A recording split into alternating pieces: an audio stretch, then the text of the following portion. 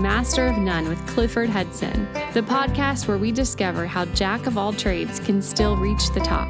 It's time to embrace your wide variety of interests and turn down the prevailing pressure to spend all of your time becoming an expert. The greatest lessons emerge from personal discovery, and variety is life's multiplier of opportunity. Now, on to today's conversation.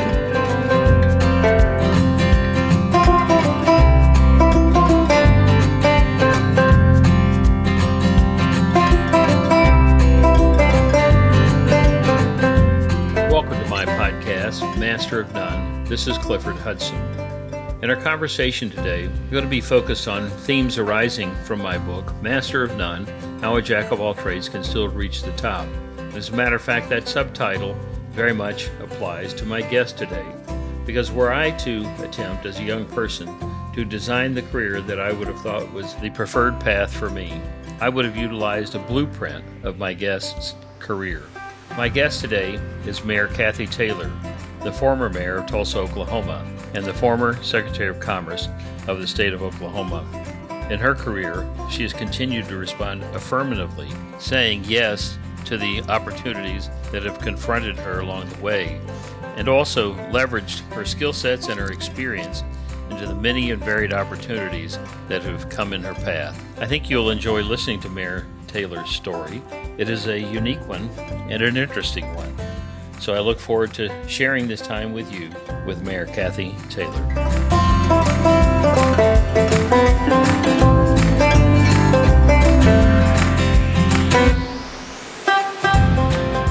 My guest today is Mayor Kathy Taylor. We're going to talk in the context of my recent book, Master of None, because the subtitle, it seems to me, has particular application here. In Master of None, there are a couple of chapters that seem to have particular application.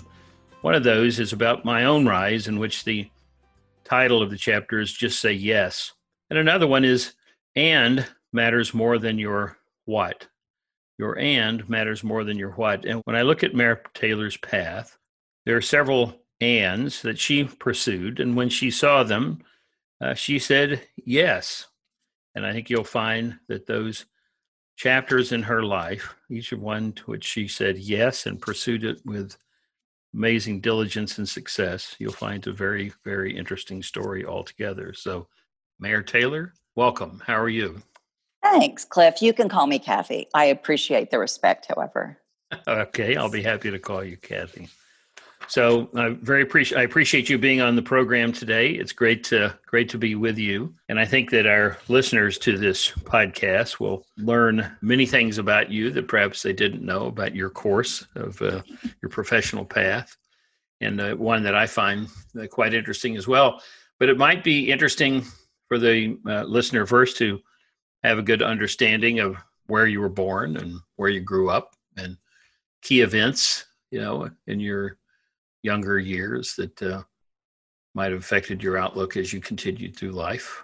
So you were born in Oklahoma City, right? I was born in Oklahoma City, attended public school in Oklahoma City, was graduated from John Marshall High School, and went to the University of Oklahoma. And I suppose the events that most impacted the trajectory of my life is that I lost my father my first month in college at the University of Oklahoma. And 11 months later, on my 19th birthday, I lost my mother. And my older sisters were already out of the house and had families and had no surviving grandparents. And so I really had to think about what was next for me, whether I could continue and finish college, whether I needed to drop out and work for a while, because my parents were very young, in their mid-50s when they died. And so there wasn't a great nest egg for me to rely upon. Right. Well, that's a pretty extraordinary set of events for a person that age, the age you were at that time. Even if you had a nest egg, just the unsettling nature of that would be an extraordinary life experience that would, I think, set many people off on a different path, an unanticipated path. So, but your path was one, I seem to recall, that you stayed in college, continued in college, and took a degree in journalism. I did. I received a degree in journalism from OU. I worked at the Daily Oklahoman from the midnight to 6 a.m. shift, filing glossy pictures, My. if you know what those were, so that when someone needed a file photo, they could pull them out. And so that was that, and wrapping packages at Street's department store, and the kindness of a family that I actually only recently met in Sapulpa, Oklahoma, got me through college. I took a year off between college and law school and did some traveling as a job, and then also was an elevator operator at the Washington Monument. So I had some interesting jobs before I went back to law school. Well, let's go back just a moment, though. It's quite a fascinating blend of trades you were developing through that time. But it sounds like one of the things that you're saying, implicitly or explicitly, was at 19, when you were confronted with that, with your mother's passing, and now trying to say, gee, where do I go from here? You quite apparently decided to stay in college, stay focused, but you necessarily had to support yourself, at least for part of the costs of that, and the result of which was you had an interesting array of jobs to help do that. Yeah, absolutely. And those jobs, I learned from working in the newspaper room from the midnight to 6 a.m. shift that that while I loved writing, journalism would not be a long-term vocation for me. So that was a good education. And I learned the importance of education and being able to support yourself and move forward. Well, I think one of the things about at that young age, experiencing a number of things is it helps you learn what you don't want to do. And that's part of what I hear you describing. I can say the winter I was 19, I spent the holiday break working on roofs in western Oklahoma. And that helped me, and that was through December and January. And that helped me decide that I wanted to go back to college the next semester. There was no doubt. I made good money doing that, but it helped me understand that's not something I was going to be doing, certainly not on a full-time basis. So, but that's an interesting array of jobs you described, including operating an elevator at the Washington Monument. I assume that was a summer position. It was a summer position, and my friends were working on Capitol Hill, which was a very low-paid position. I couldn't really afford to do that, and so I was able, really through Senator Bellman's help, to get appointed to the government service. And my appointment was to the Washington Monument. I had a beige dress and a Smokey the Bear hat, and I gave the speech about the Washington Monument about 40 times a day, 5 days a week. It's 555 feet, 5 1/8 inches tall, in case you needed to recall that. Okay. And did you give that speech while the elevator was going up, or was it while people were waiting, or how? Usually while the elevator was going up. Sometimes the elevator did break, and it was summer, and then you would be in the elevator thinking of things to say while someone rescued you from it. So it was, and also sometimes you'd stand at the top, and people would point to the White House and call it the Washington Monument, and you would correct them. And then sometimes people would just ask me to speak for them because they wanted someone else to hear my accent. Oh my. It did make me fall in love with politics in Washington, D.C. And so I think it was a building block in my career in that way. Well, and one, no, I'm not being lighthearted, one of understanding in part about public service, because it is about interacting with the public and learning how to handle the public. So that is most rudimentary sort of way. That's what you get out of a position like that, I think. So my own counterpart would be not having done that in public service, but as a young man being a bartender.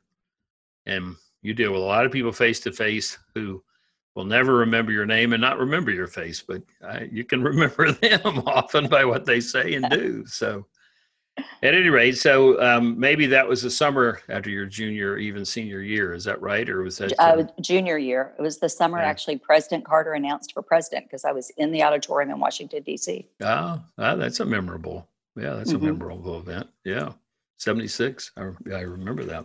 So you then, sounds like maybe in 77, would have decided to apply to go to law school. Is that something that you had long planned to do, or did that decision come late? It was something that was in the back of my mind. I had a brother-in-law who was a patent lawyer who tried to vigorously discourage me from the path, but I loved writing. I liked analysis, and frankly, I knew it was a way I could always support myself. Right. With that degree, I felt like I could always support myself, and at that time in my life, that was probably one of my highest priorities. Right. It was your experience did your experience in Washington affect your thoughts about going to law school? Did it spur them on? Was it indifferent, or were there certain experiences you had while you're in Washington that made you think, well, that'd be a good complementary? In other words, part of what I'm thinking of here is that I think, and as we talk more about your career and different aspects of your career, one of the things that strikes me is while you went through very distinct chapters in your life, I think there are elements of each step that you went through that in a way could lead to the next. And we'll talk more about that in a few minutes. I don't know if this is one of them, being in Washington for the summer, if it influenced you to think about studying law or not. I think it did. I think observing the impact in the debates in Congress when I had days off during the week, I would watch. I would go to the Supreme Court. So I think absolutely that it was one of those life events that happened to occur at a very pivotal time in my life and did impact my decision making to go to law school. Any certain hearing or Supreme Court case that you recall in particular that was interesting for you?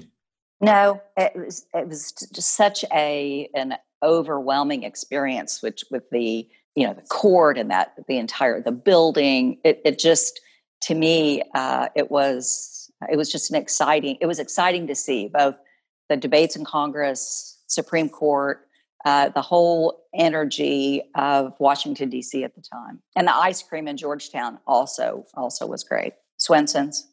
Oh, my, yes, that was very good. Uh-huh. Yes. You would know that. Yes, I would. I used to get something, I think it was called a Swiss orange mint or something like that at Swenson's. It was delicious. That's a very fond recall there. Okay. So law school, late 70s, early 80s? Yes. Was graduated in 81, right? Yeah. And then right into law practice directly after law school in Oklahoma City, right? Yes. Yeah. Yes. Right. For the next pretty much all of that decade, private law practice. Yes. And I think the interesting thing about that time in law school is I was in the first class that had a significant number of women. Probably over a third of our class was female, and that was a significant change. Mm-hmm. And at the University of Oklahoma, you were ranked by grade point average. And of the top 10 women in the class, or top 10 people in the class, 7 were female. Oh, my. Fascinating. Right. Right. Because law firms who had traditionally not interviewed women, but said that they would hire the top 10% of the class, had no option but to include us in their interview process. You've kind of cornered the market there almost. So exactly. That's fascinating. That's pretty fascinating. A third of the class, but 70% of the top 10. That's an interesting statement. I do remember my freshman year of law school also, and I was struck at the time, 40% of my class was either women or minorities, which, for just a few years before would not have been anything like that. So by the late 70s, that was shifting pretty dramatically in a very positive and appropriate way. I think about the experience, your experience shortly after law school and the path that you were on. Ultimately, we'll talk, obviously, as we go through this, talk more. Ultimately, your career was far more public focused. But initially, I think it'd be fair, looking for feedback, but it'd be fair to describe your practice as private practice with a private client focus almost exclusively. Is that a fair yes, depiction? Absolutely. Yeah, mm-hmm. Right. And in a lot of ways, I think anyone for whom law is a preparation for other aspects or other nature of career later on, the beginning years are almost always, unless you do go to work for a governmental entity, the practice is almost always private law practice, private focus on clients, but enables you to develop skills and and work habits, et cetera, that I think are positive and kind of a springboard elsewhere. So those were challenging years in this region of the country, meaning the 80s, just because the early mid 80s, 82. July 5th, 1982. There you go. Yeah. Penn Square Bank shutting down, and then the ramifications from that just went on and on, extraordinarily painful for the entire region, for an industry, but really for an entire region. So that's impressive that you stayed in private practice for that decade.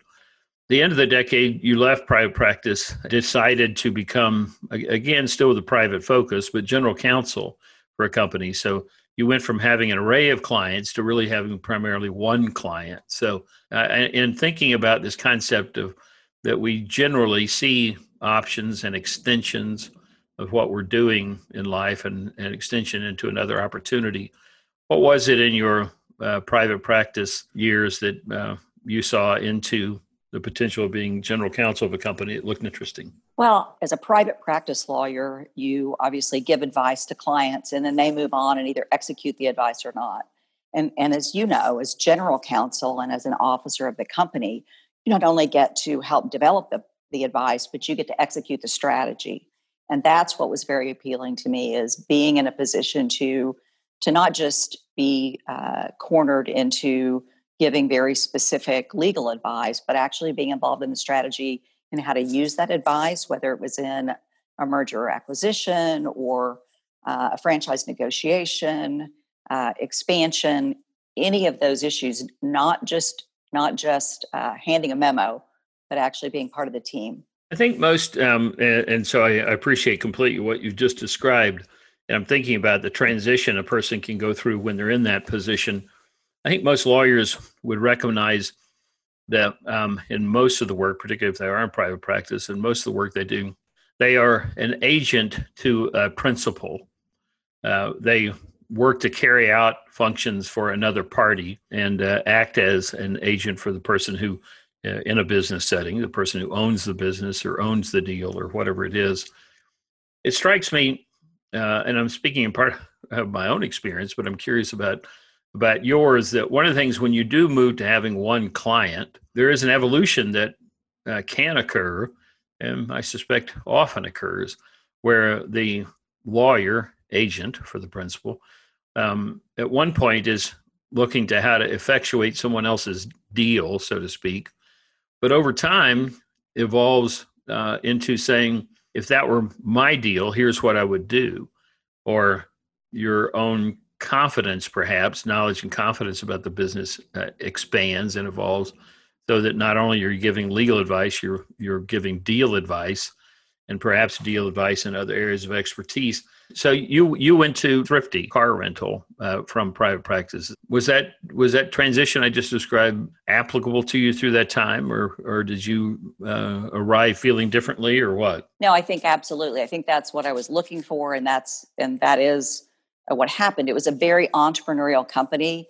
We, in a matter of less than 3 years, we acquired 3 other U.S. car rental companies and about 4 or 5 international operations, and then sold a portion of the business to Chrysler Corporation with a pretty tight, small staff.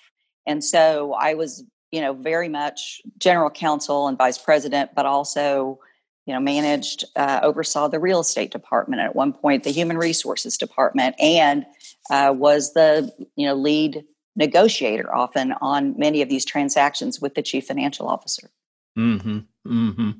So you really were able to evolve. I do think there are people that go into law or accounting or other professions that are on pretty much a single path, but I suspect a person who has a high degree of curiosity and flexibility in how they see themselves does evolve to seeing themselves as from the agent to the potential of being the principal. In your time, so you were with Thrifty for 3 or 4 years, I gather, late 80s to early 90s.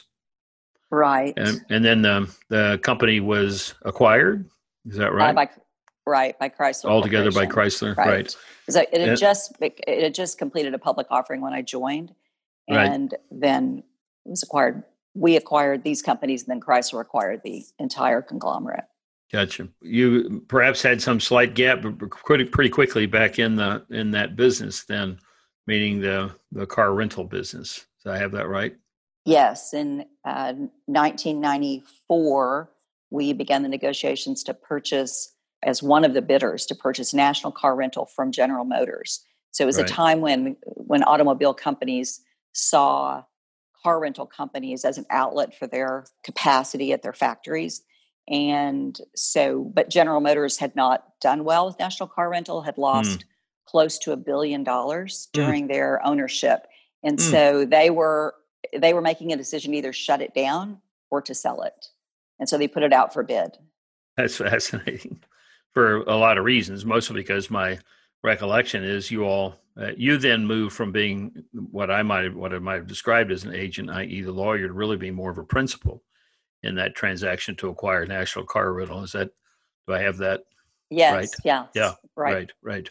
So in a way, experience an earlier time, evolving your skill sets, et cetera, and then seeing yourself differently and being seen differently moving into that second transaction. But obviously you all saw something in National Car Rental that General Motors didn't, because I remember you turned it around pretty well and then sold it just a few years later as a very profitable company, if I recall correctly. So we did. Right. Well, it was also a private company, so you don't have to comment on that, I suppose. But we did. Well, it's interesting, though, and I think what you've said, and I know you've seen this in your career, as a private lawyer watching other people negotiate transactions, you're able to see the positives and the negatives without taking the risk. So when you're in the driver's seat and you're taking the risk, you can better analyze which ones you want to keep on your plate and which ones you want to throw back. And I had a client in private practice that had a serious environmental issue. They dumped into a Superfund site, but what they were dumping was a soft drink. It wasn't as toxic as the other things that were in there, but they were equally liable. And so when we negotiated the deal with General Motors, my most important thing was that General Motors all the environmental liabilities remain with General Motors, because we're dealing with cars where there's gasoline tanks and there's oil being changed, all of that. They retained 100% of the environmental liabilities, which made a huge difference in the risk of the deal. My. Yeah, that's clever. So in some ways, as I think about, I mentioned at the outset in the book, these two chapters, one just say yes, but the other one, your and matters more than your what. It feels like, to some degree at this point, in each case, what you're doing is kind of a logical extension of your prior activity from private practice lawyer to general counsel of a company, learning the business quite a bit more, that company being sold, moving from general counsel to being principal of another car company and applying what you've learned before. So in many ways, you're pushing out in terms of your own experience and your own responsibility, but each step seems to be an extension of the other. The next step you took, and I suppose here's another similarity in each of those positions, each of those chapters you would have lived by this time. So now, having gone into private practice in 1981, we've moved up, I think, when you sold National Car Rental to 1998, a 17-year stretch. And in each of those cases, you were in the private sector and delivering private services to private individuals, by and large. And your next chapter, it seems to me, is a good bit more of a step, and one in which you have to kind of decide you're going to say yes to a very different new experience, because then you move from the time period in which you owned National Car Rental, and perhaps with some hiatus in between, but your next position, my recollection is Secretary of Commerce of the state of Oklahoma. Do I have that right, or have I missed something? Yes, that's correct. That's correct. Yeah. So now you move to public service purely. It's a public position, but it's also about delivering services to the public. So I'm curious about your thought process through that time in terms of this is a much more of an extension of a skill set and an arena in which you're going to operate.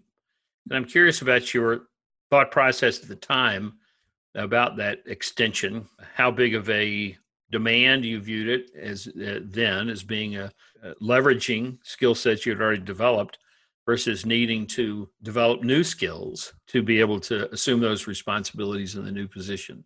How did you view that transition to Secretary of Commerce? I think the skills that I had developed in understanding business and managing a team transitioned very well. And frankly, I was interested in that position because it had always been in the back of my mind since I was in DC that I would like to be in public service, but I frankly couldn't afford to until we sold National Car Rental.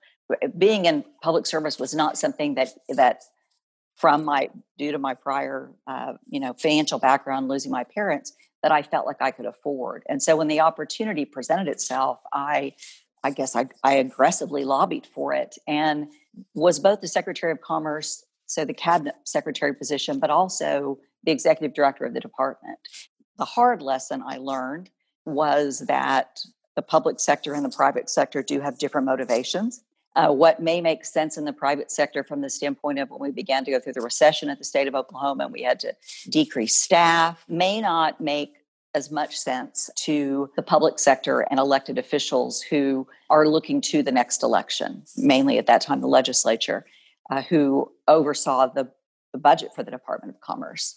So I learned a lesson about navigating the reasons for changes in the public sector, which are, again, very different than in the private sector where you have a profit motive. Yeah. So your time you were in that public service, 2003 to 2006, if I have that correct. So you must be referring to the recession, kind of 02, 03, but perhaps from a public revenue standpoint, it had recurring consequences, 03 into 04, perhaps, just revenues being short. Yes, and the Department of Commerce was 100% state funded. Yeah, so 100% funded by the state legislature. Well, the governor recommended the budget, the legislature had to approve it. And decreasing staff at the Department of Commerce, which was one of the few agencies that had what they would call non-civil service employees, was a challenge because many of those were kind of, quote, protected employees by various legislators around the state. Right. Protected would be in quotes. Yeah, right.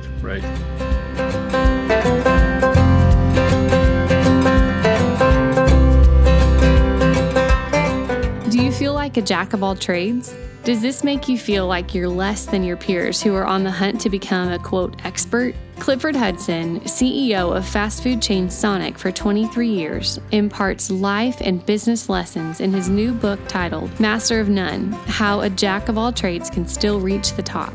If you'd like to learn Clifford's 9 rules of thumb to finding success in life as a jack of all trades, just visit cliffordhudson.com. There you'll be able to download the first chapter of this new book for free. That's cliffordhudson.com for the first chapter of Master of None today. Now, back to the interview.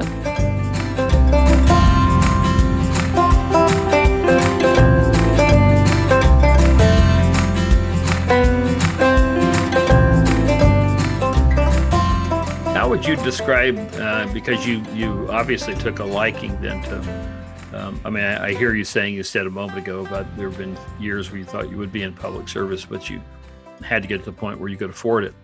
How did you view, after those 17 years, a combination of lawyering and then moving into inside a company and then a principal in a company, National Car Rental, how did you view yourself in terms of having impact? Let me say it differently. It's not how did you view yourself. How did you view the opportunity to have impact once you got into the position of Secretary of Commerce? After being in the private sector as long as you were and working on deals and deals and deals, you can have impact in a relatively short period of time. How did you transition moving into the Secretary of Commerce? Did you find you were able to have impact in short periods of time? Or did you have to elongate that and focus more on policy? How would you describe that today? I would say that we were able to have impact. I think we built a great team. I built a great team there at the Department of Commerce. We were able to attract the largest Dell facility outside of their home base in Texas in the U.S. And also we're able to strengthen the Main Street program, which really has helped revitalize many rural communities in our state. So I feel like I I feel like I was able to make a different kind of an impact on people's lives, and also to bring together their 3 state agencies: tourism, commerce, and the workforce department. So a federally funded department, a state funded department, and then a kind of a tax allocation funded department, but all that had the same economic development objective, but had never worked together. And we were able to develop some structures that allowed us to leverage those state assets. Now, it makes me wonder, when you were with Thrifty and then National Car Rental, presumably you worked a fair amount with secretaries of commerce of various states, and you had some insight on what the better practices looked like and what the ineffective practices looked like. And I would assume that made you a more effective Secretary of Commerce than you might have been otherwise. Is that a correct reading? I think that's correct. And I think also, for example, in the Dell situation, I was dealing with the head of real estate development for Dell, and I could speak his language because of my private practice. But I also understood what other states might be using to try to lure that facility. Mm-hmm. Yeah. So it's a fascinating, this is the way life works and it works best. And that is the next step you take really is an effort to take the combined skills that you developed from various circumstances and pull them together in an integrated application into a new position. It strikes me that you're moving the Secretary of Commerce position was just that. Now, the governor at the time was in his first term, and that term would have gone from 03 to 07, if I recall correctly, and the second term would have gone elected in 2002, served from 3 through 7, and then reelected in 06 and go from 7 through, January, whatever it is, 2011, if my math is correct. So if you had stayed in that position, you would have stayed at least until 2007, may have done something different in additional administration, who knows? But you didn't. You left in 06 and decided to run for mayor of Tulsa. Talk about that, if you don't mind. I'm curious, because that's really pushing out quite a bit more just in terms of saying yes to other opportunities that come up, but also in this idea of being able to see opportunities in what you're already doing. Secretary of Commerce to running for mayor, okay, there's some overlap there, but one is an administrative position, one's quite the executive position.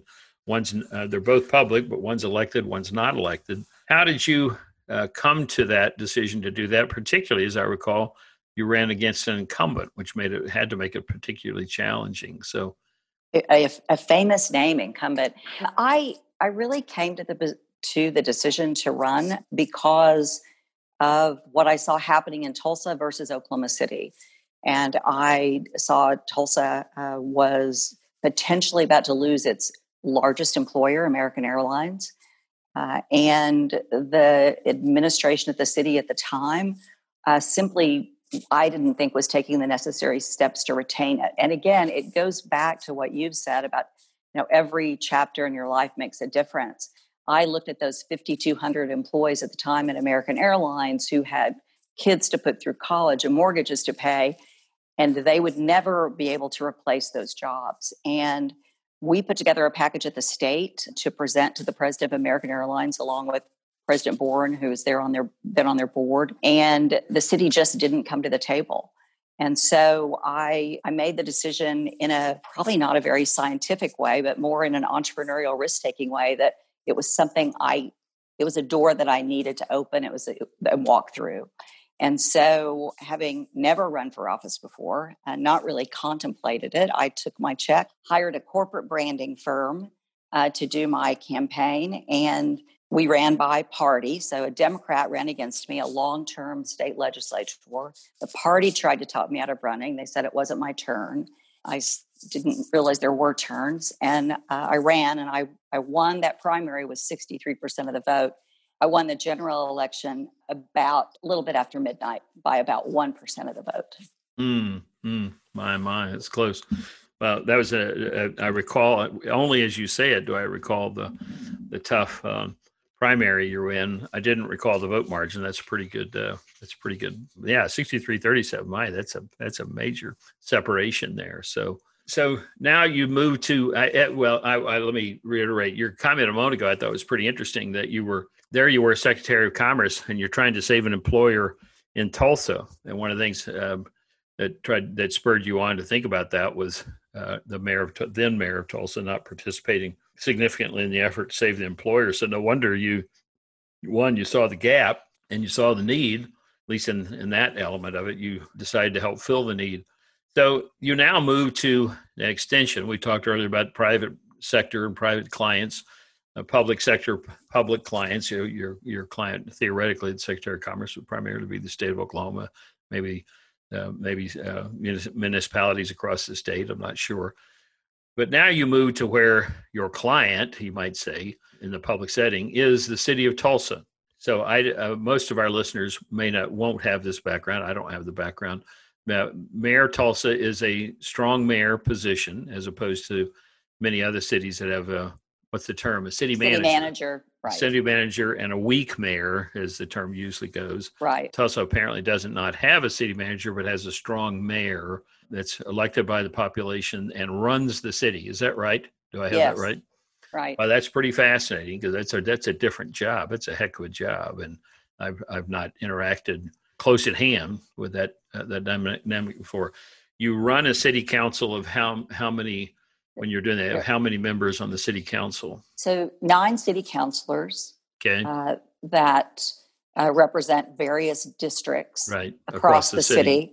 Yeah. But the mayor has the executive power. The council approves the budget, but the mayor hires and fires employees, negotiates trade union contracts, issues debt, all of that. Many mayoral positions across the country, there are weak mayors, and they have professional city managers. And so the mayor's job is maybe a busy one, but it may be more handshaking and ribbon cutting and public meetings and so on. But if you're in a city and you're mayor of a city with a strong mayor form of government, you're running the government. You're running the government and you're cutting the ribbons. Yeah. So it is a full-time job. And the areas I was very comfortable with, obviously, were the financing and the budgeting. But I hadn't dealt with police departments before, which is a very different issue. I hadn't, you do everything from manage a huge public works department for sewer and water and streets, to the zoo, to the police department. So it's a very unique and diverse company, if you will, that you manage. Right. Yeah. And did you enjoy the job? I loved the job. Yeah. I loved it. I will say it wore me out and probably wore my family out, because I addressed it as I do everything in life, and that is 150%. And when you do that, you're working from 6 a.m. till 10 p.m. Your phone's on. I kept my phone on all night, because I felt like if there were a major event, a murder, the mayor should be called. We had, the beginning of December of 2007, we had an ice storm that took out power for 75% of our city. Addressing that issue with the public utilities, the public works department, the fire department, it was a major issue. But all of that, I think I was able to go back to my management, my legal analytical skills, and bring those into play to address these issues. Yeah. At the late in your term, that 2006 to 2010 term, that must have been a period of time. Well, not must have been, it was a period of time, the 8, 9, 10 period, where we moved into, what we now refer to as the Great Recession. Yes. And I seem to recall that you publicly stated you were not going to run for re-election, and the statement was made that you were having to make some very difficult decisions, and your view was that you wanted to make those decisions straight up, and you didn't want them to be influenced by the pressures of running for re-election. Do I have that recollection correctly? Yeah, that's correct. I mean, we were at the time, negotiating furloughs with 7 different unions. And we are financed solely by sales tax revenue on our operating budget. Sales tax revenues dipped by 30%. We couldn't borrow money. You just have to balance the budget. And so you have to make some very difficult decisions that are not at the time politically popular. And we had just done a very interesting financing, buying a new city hall, completing an event center, building a new multi sports venue for our to retain our the Drillers, our local baseball team. So I think in a very fiscally responsible and innovative way, financing these long-term investments in the city, the recession came, and then we really had to cut back, particularly with employees, without sacrificing basic services. So it was a very delicate dance, and I felt like the political pressures that could come to bear could impact the decision making. And I didn't run for office to be an elected official forever. I ran because I wanted to make a difference on the economy in Tulsa. Yeah. Well, that must have been a very difficult time. Anytime you've got to cut people like that, it's a challenging process, not an enjoyable one. I've been through that myself, and actually been through it in public positions as well as in private sector. Right. It's a tough deal. So now, when you left the mayor's position in Tulsa, you've now transitioned in your private sector career with private clients to you're really quite full on, public position, elected position with public customers. And suddenly that comes to a close when your term ends in 2010.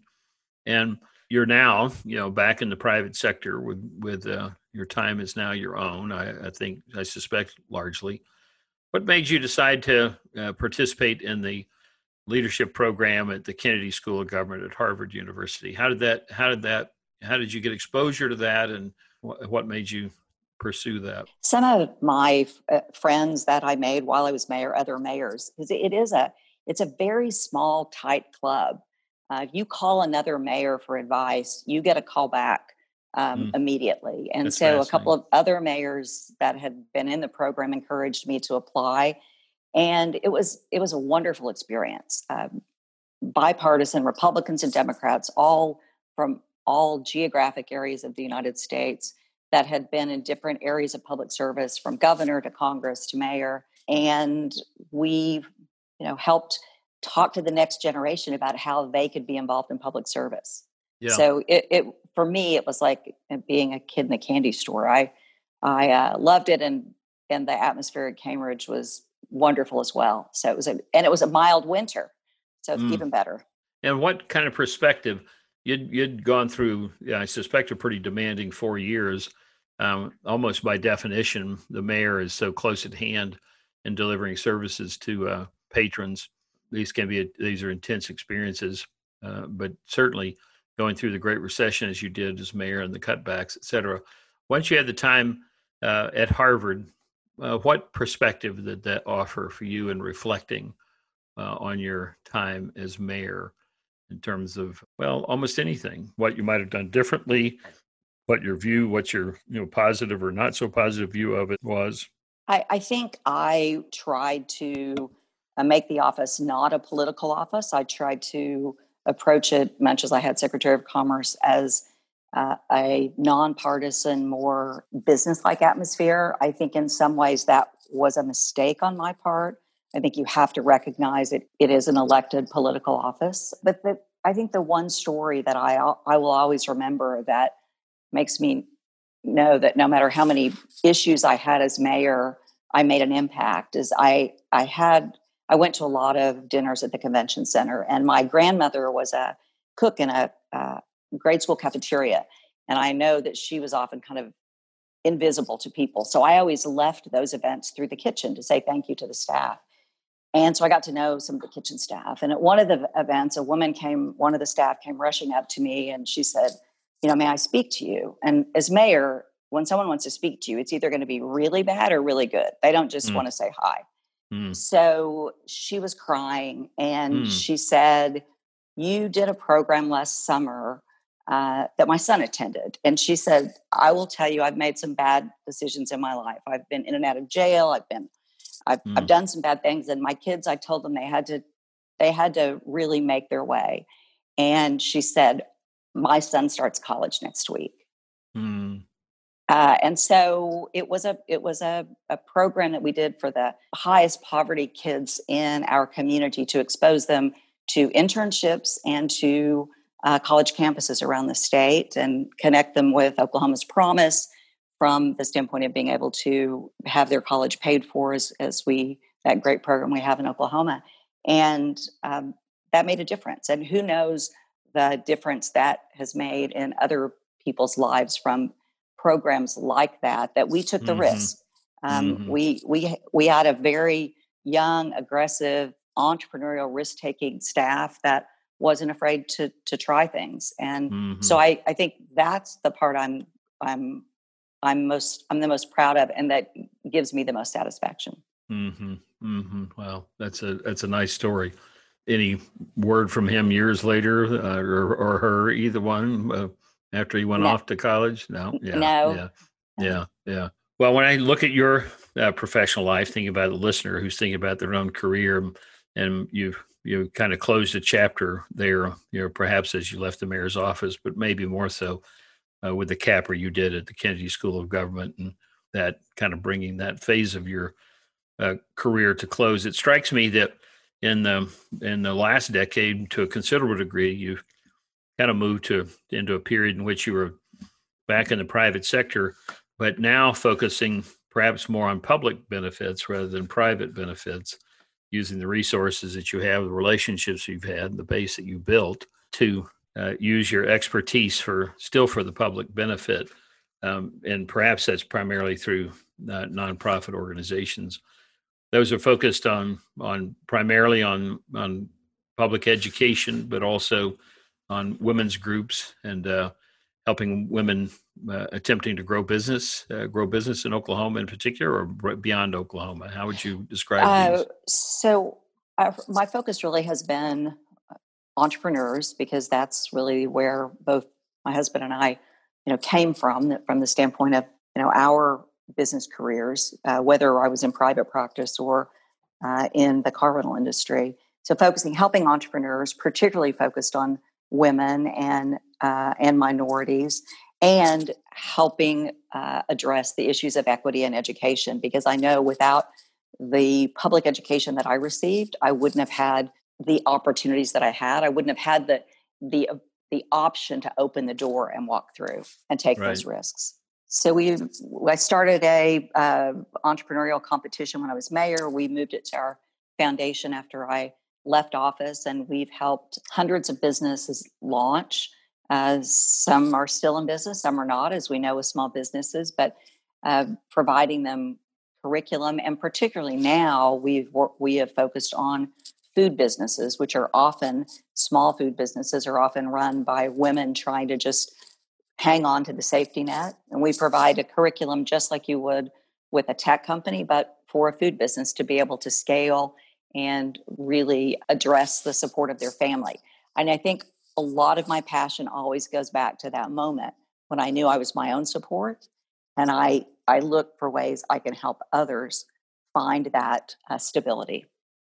Well, that's a critical point in your life, and one that you can have enormous empathy for others as they confront that in their lives as well. I'm kind of curious at this point if you see, things you're focusing on is public education and attempting to remove a barrier for progress that those less fortunate might otherwise confront. That is a barrier as they try to move through life, but then also, particularly as you say, as it relates to women, assist women in growing business. These are wonderful goals to be able to pursue from your standpoint, your experience set.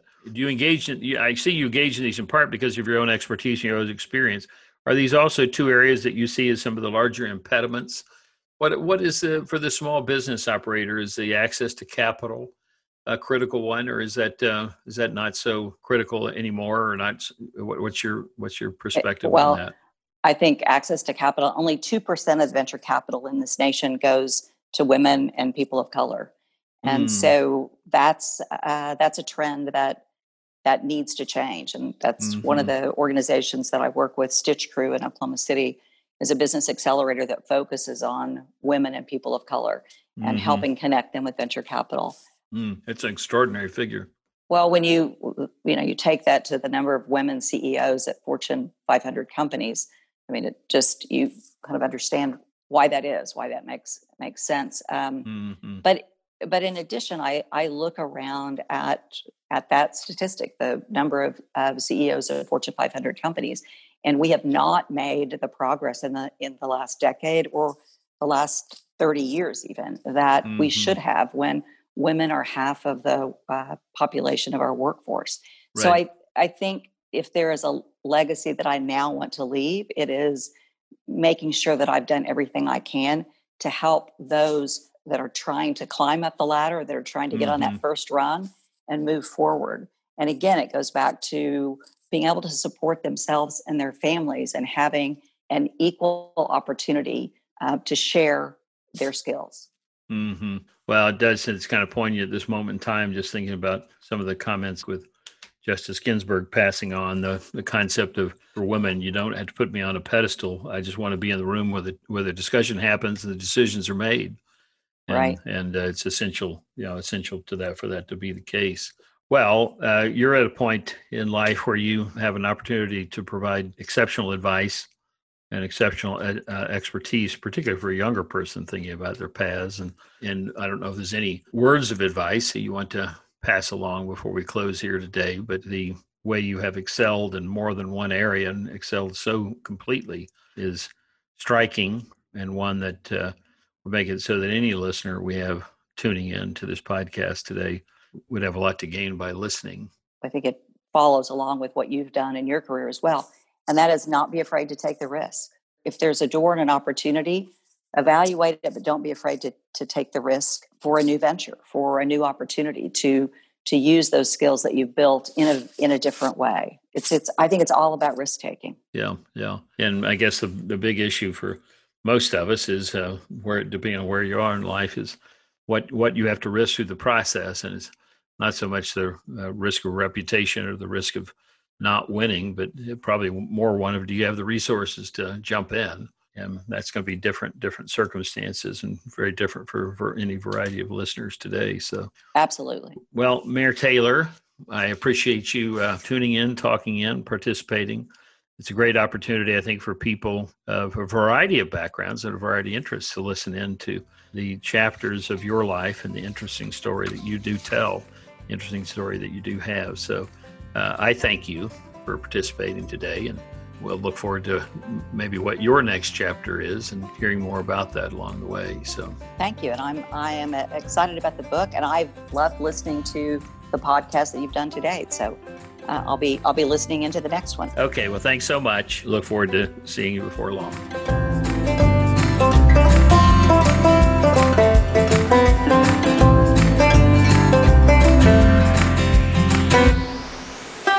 Thanks for listening to Master of None with Clifford Hudson. If you enjoyed today's conversation, you can visit cliffordhudson.com to receive the first chapter of Clifford's new book, Master of None, right now. And one more thing before you go. Would you leave a review of this podcast and let us know what you learned in today's conversation? And remember, the greatest lessons emerge from personal discovery, and variety is life's multiplier of opportunity.